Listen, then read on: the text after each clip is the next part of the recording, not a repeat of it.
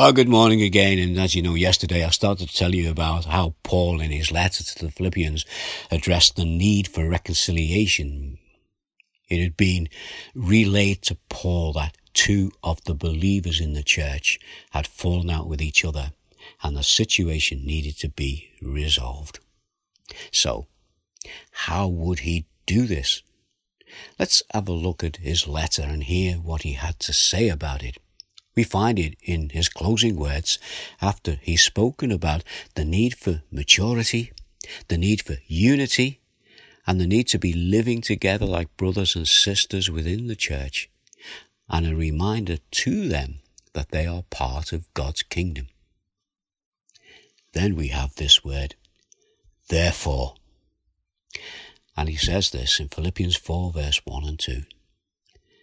Therefore, my brothers and sisters, you whom I love and long for, my joy and crown, stand firm in the Lord.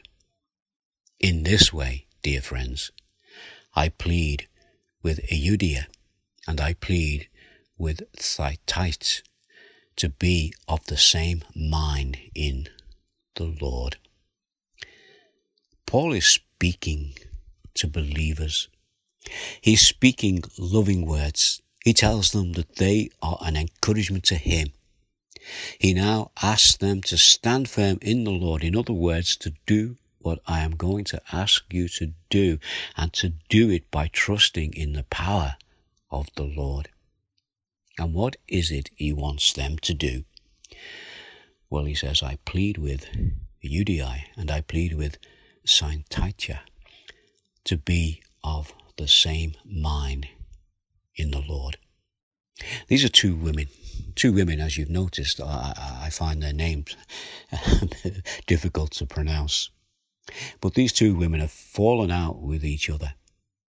We have no idea why. But by the way Paul calls for it to be dealt with suggests that it's more likely to be over a personal issue and not a doctrinal issue.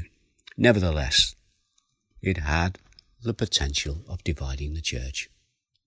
Just as I mentioned yesterday about how small disagreements between people can divide families. And very often it is the small issues between two people that, if not dealt with, can cause family breaks up, and it's no different with members of God's family, the church. And Paul's plea is for them to lovingly and in the power of the gospel be reconciled to each other. So Paul continues and he says this, yes, I ask you, my true companion, help these women, since they have contended at my side in the cause of the gospel, along with Clement and the rest of my co-workers whose names are in the book of life. You see, this is a call to the church to help and not to hinder this process of reconciliation. Reconciliation between these two women. So how do we help them? Well, don't gossip about it.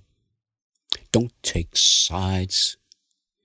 Help them settle their differences together. You know, it's little wonder that Paul is troubled by this.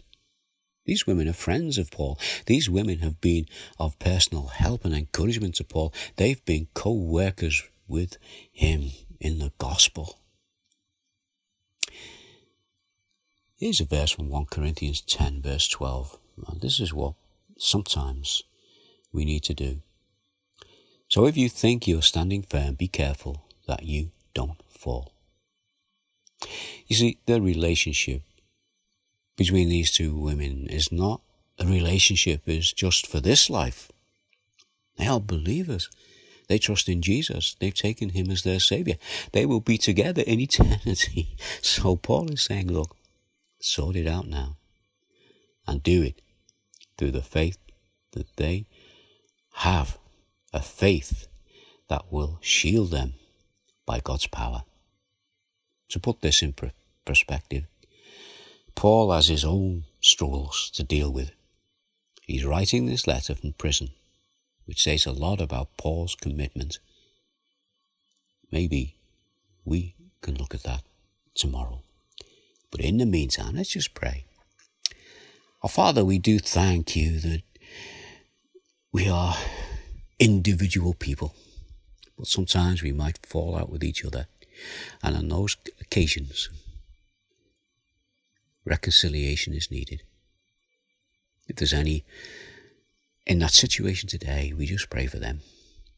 And our Father, for those of us who may be not in that situation, we can thank you for the fact that we have been reconciled to you through the power of what Jesus did when he died on the cross.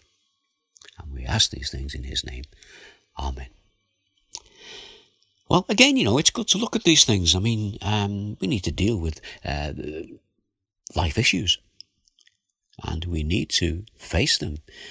And if you know Jesus as your Saviour, you need to do it in the power of God. The power that he gives us to do it. And maybe we know somebody who is struggling with these issues. And maybe we can, rather than talk about it or ignore it or gossip about it, maybe we can help them. So, a few things to think about today. Well, you take care. God bless. Bye now.